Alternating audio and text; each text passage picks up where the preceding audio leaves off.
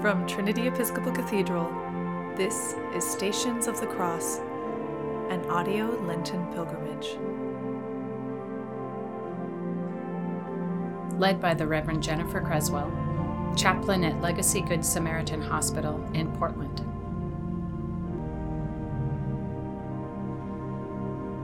This is the sixth station. A woman wipes the face of Jesus.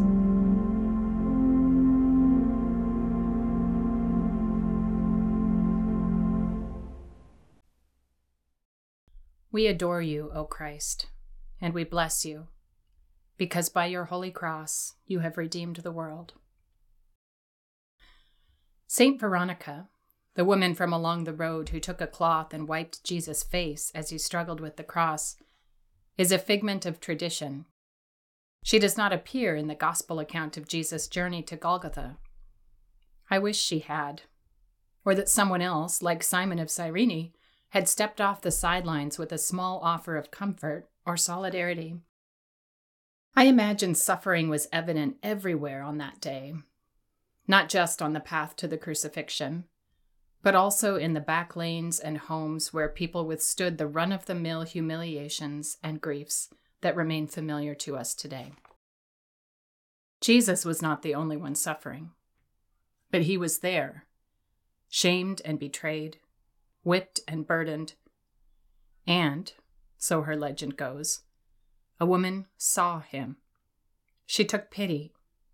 She pulled a cloth. From where? And stepped out of the crowd to show compassion.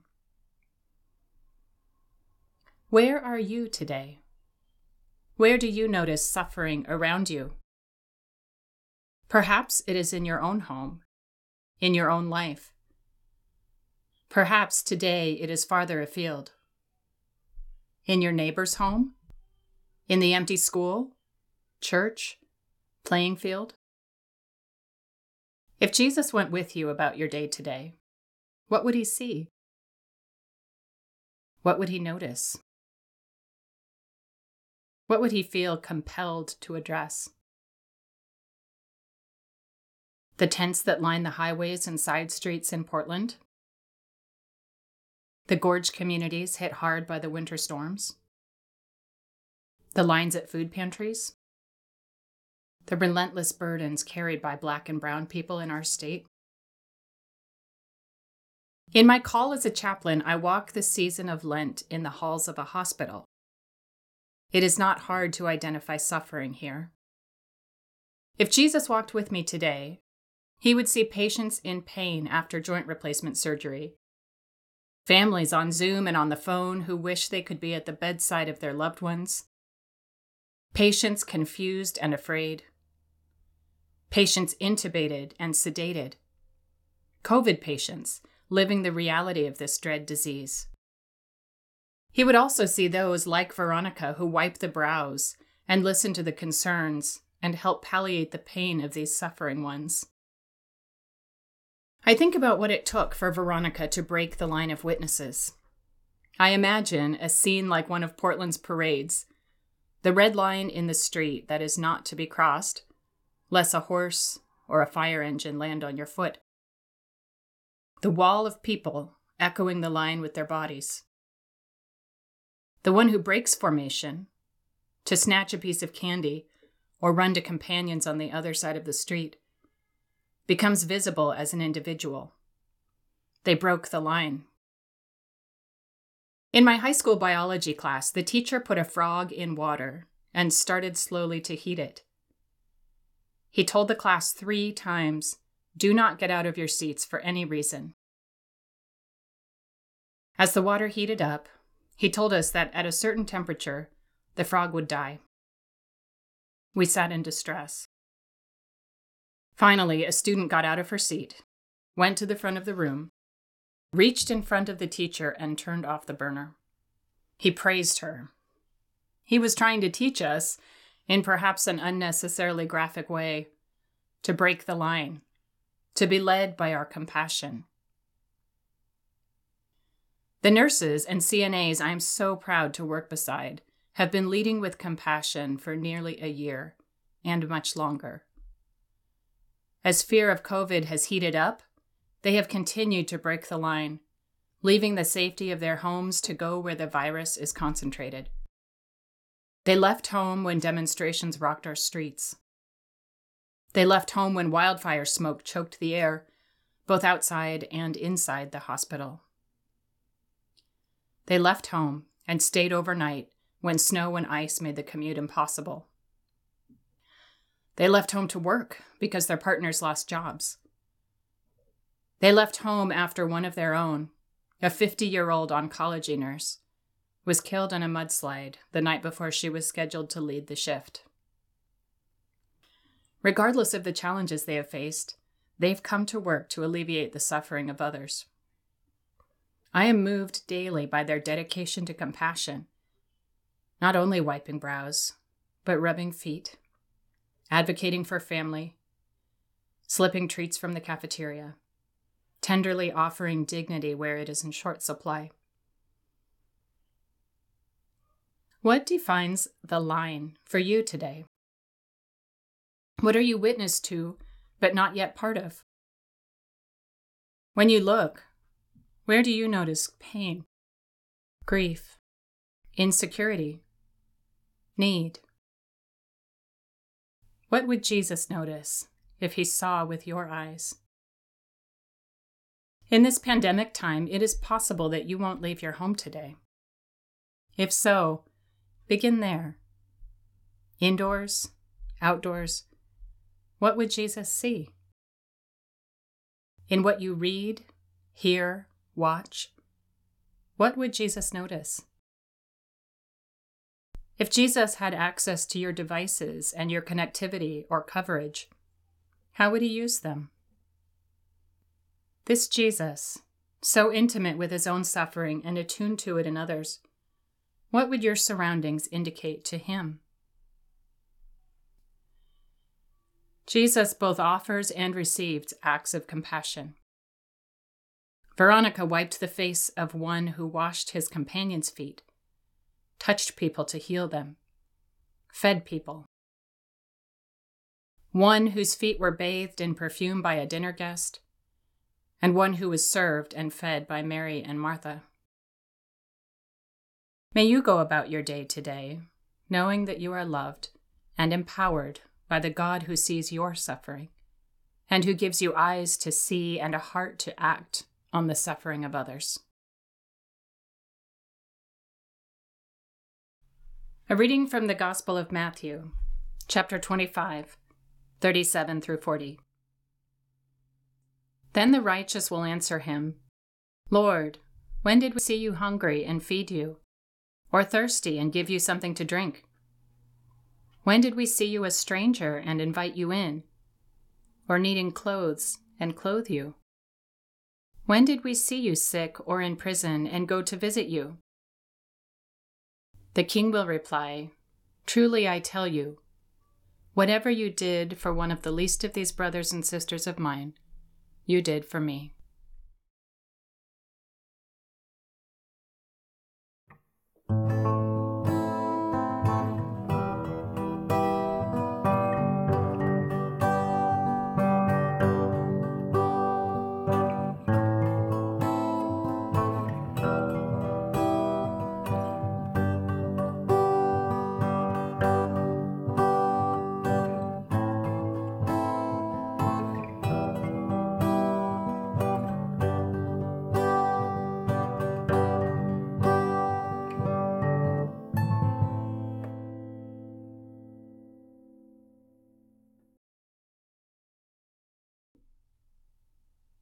Rosa Parks by Nikki Giovanni. This is for the Pullman porters who organized when people said they couldn't, and carried the Pittsburgh Courier and the Chicago Defender to Black Americans in the South so they would know they were not alone. This is for the Pullman porters who helped Thurgood Marshall go south and come back north to fight the fight that resulted in Brown versus Board of Education, because even though Kansas is west, and even though Topeka is the birthplace of Gwendolyn Brooks, who wrote the powerful The Chicago Defender Sends a Man to Little Rock, it was the Pullman porters who whispered to the traveling men, both the bluesmen and the racemen, so that they both would know what was going on. This is for the Pullman porters who smiled as if they were happy and laughed like they were tickled when some folks were around, and who silently rejoiced in 1954 when the Supreme Court announced its 9-0 decision that separate is inherently unequal. This is for the Pullman porters who smiled and welcomed a 14-year-old boy onto their train in 1955. They noticed his slight limp that he tried to disguise with a doo-wop walk. They noticed his stutter and probably understood why his mother wanted him out of Chicago during the summer when school was out. 14-year-old black boys with limps and stutters are apt to try to prove themselves in dangerous ways when mothers aren't around to look after them. So this is for the Pullman porters who looked over that 14-year-old while the train rolled the reverse of the Blues Highway from Chicago to St. Louis to Memphis to Mississippi. This is for the men who kept him safe. And if Emmett Till had been able to stay on a train all summer, he would have maybe grown a bit of a paunch, certainly lost his hair, probably have worn bifocals and bounced his grandchildren on his knee, telling them about his summer riding the rails. But he had to get off the train and ended up in Money, Mississippi, and was horribly, brutally, inexcusably, and unacceptably murdered. This is for the Pullman porters, who, when the sheriff was trying to get the body secretly buried, got Emmett's body on the northbound train, got his body home to Chicago, where his mother said, "I want the world to see what they did to my boy." And this is for all the mothers who cried. And this is for all the people who said, "Never again." And this is about Rosa Parks, whose feet were not so tired. It had been, after all, an ordinary day, until the bus driver gave her the opportunity to make history. This is about Mrs. Rosa Parks from Tuskegee, Alabama, who was also the field secretary of the NAACP. This is about the moment Rosa Parks shouldered her cross, put her worldly goods aside, was willing to sacrifice her life so that young man in Money, Mississippi, who had been so well protected by the Pullman porters, would not have died in vain. When Mrs. Parks said no, a passionate movement was begun. No longer would there be a reliance on the law. There was a higher law. When Mrs. Parks brought that light of hers to expose the evil of the system, the sun came and rested on her shoulders, bringing the heat and the light of truth. Others would follow Mrs. Parks. 4 young men in Greensboro, North Carolina would also say no. Great voices would be raised, singing the praises of God and exhorting us to forgive those who trespass against us. But it was the Pullman porters who safely got Emmett to his granduncle, and it was Mrs. Rosa Parks who could not stand that death. And in not being able to stand it, she sat back down.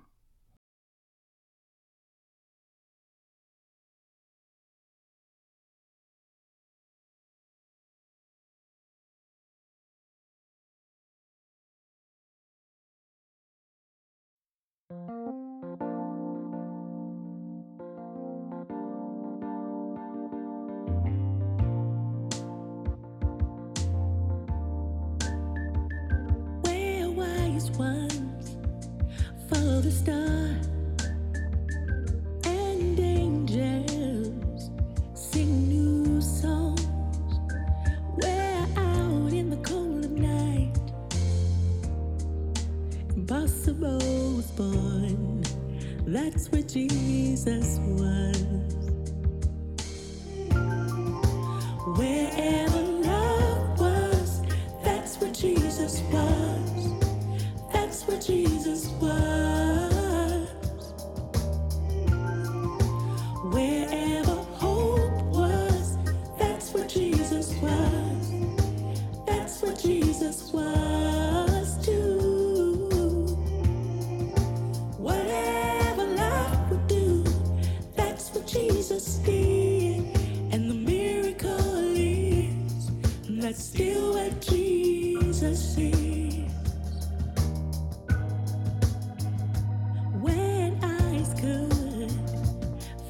see when the hungry child was fed, when prisoners were freed, and kind words really said. That's what Jesus was. Wherever love was, that's what Jesus was. That's what Jesus was. Wherever hope was, that's what Jesus was. That's what Jesus was too. Whatever love would do, that's what Jesus did. And the miracle is, that's still what Jesus is. Where the sick were finally well, loaves and fish were simply shared. When the truth was truly spoken, forgiveness really there. That's what Jesus was. Wherever love was, that's what Jesus was. That's what Jesus was. Oh, wherever hope was, that's what Jesus was. That's what Jesus was too. Whatever love would do, that's what Jesus did. And the miracle is, that's still what Jesus is. How can we live like Jesus lived? How can we do what Jesus did? How can we be where Jesus is? We go step by step, step by step. We go step by step, step by step. We go step by step, step by step. We go step by step, yes, step by step. We go step by step, and we follow.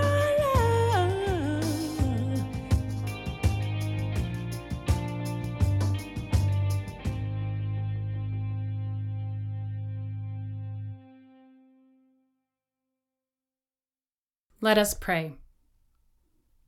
O God, who before the passion of your only begotten Son revealed his glory upon the holy mountain, grant to us that we, beholding by faith the light of his countenance, may be strengthened to bear our cross and be changed into his likeness from glory to glory. Through Jesus Christ our Lord. Amen. Holy God, holy and mighty, holy immortal one, have mercy upon us.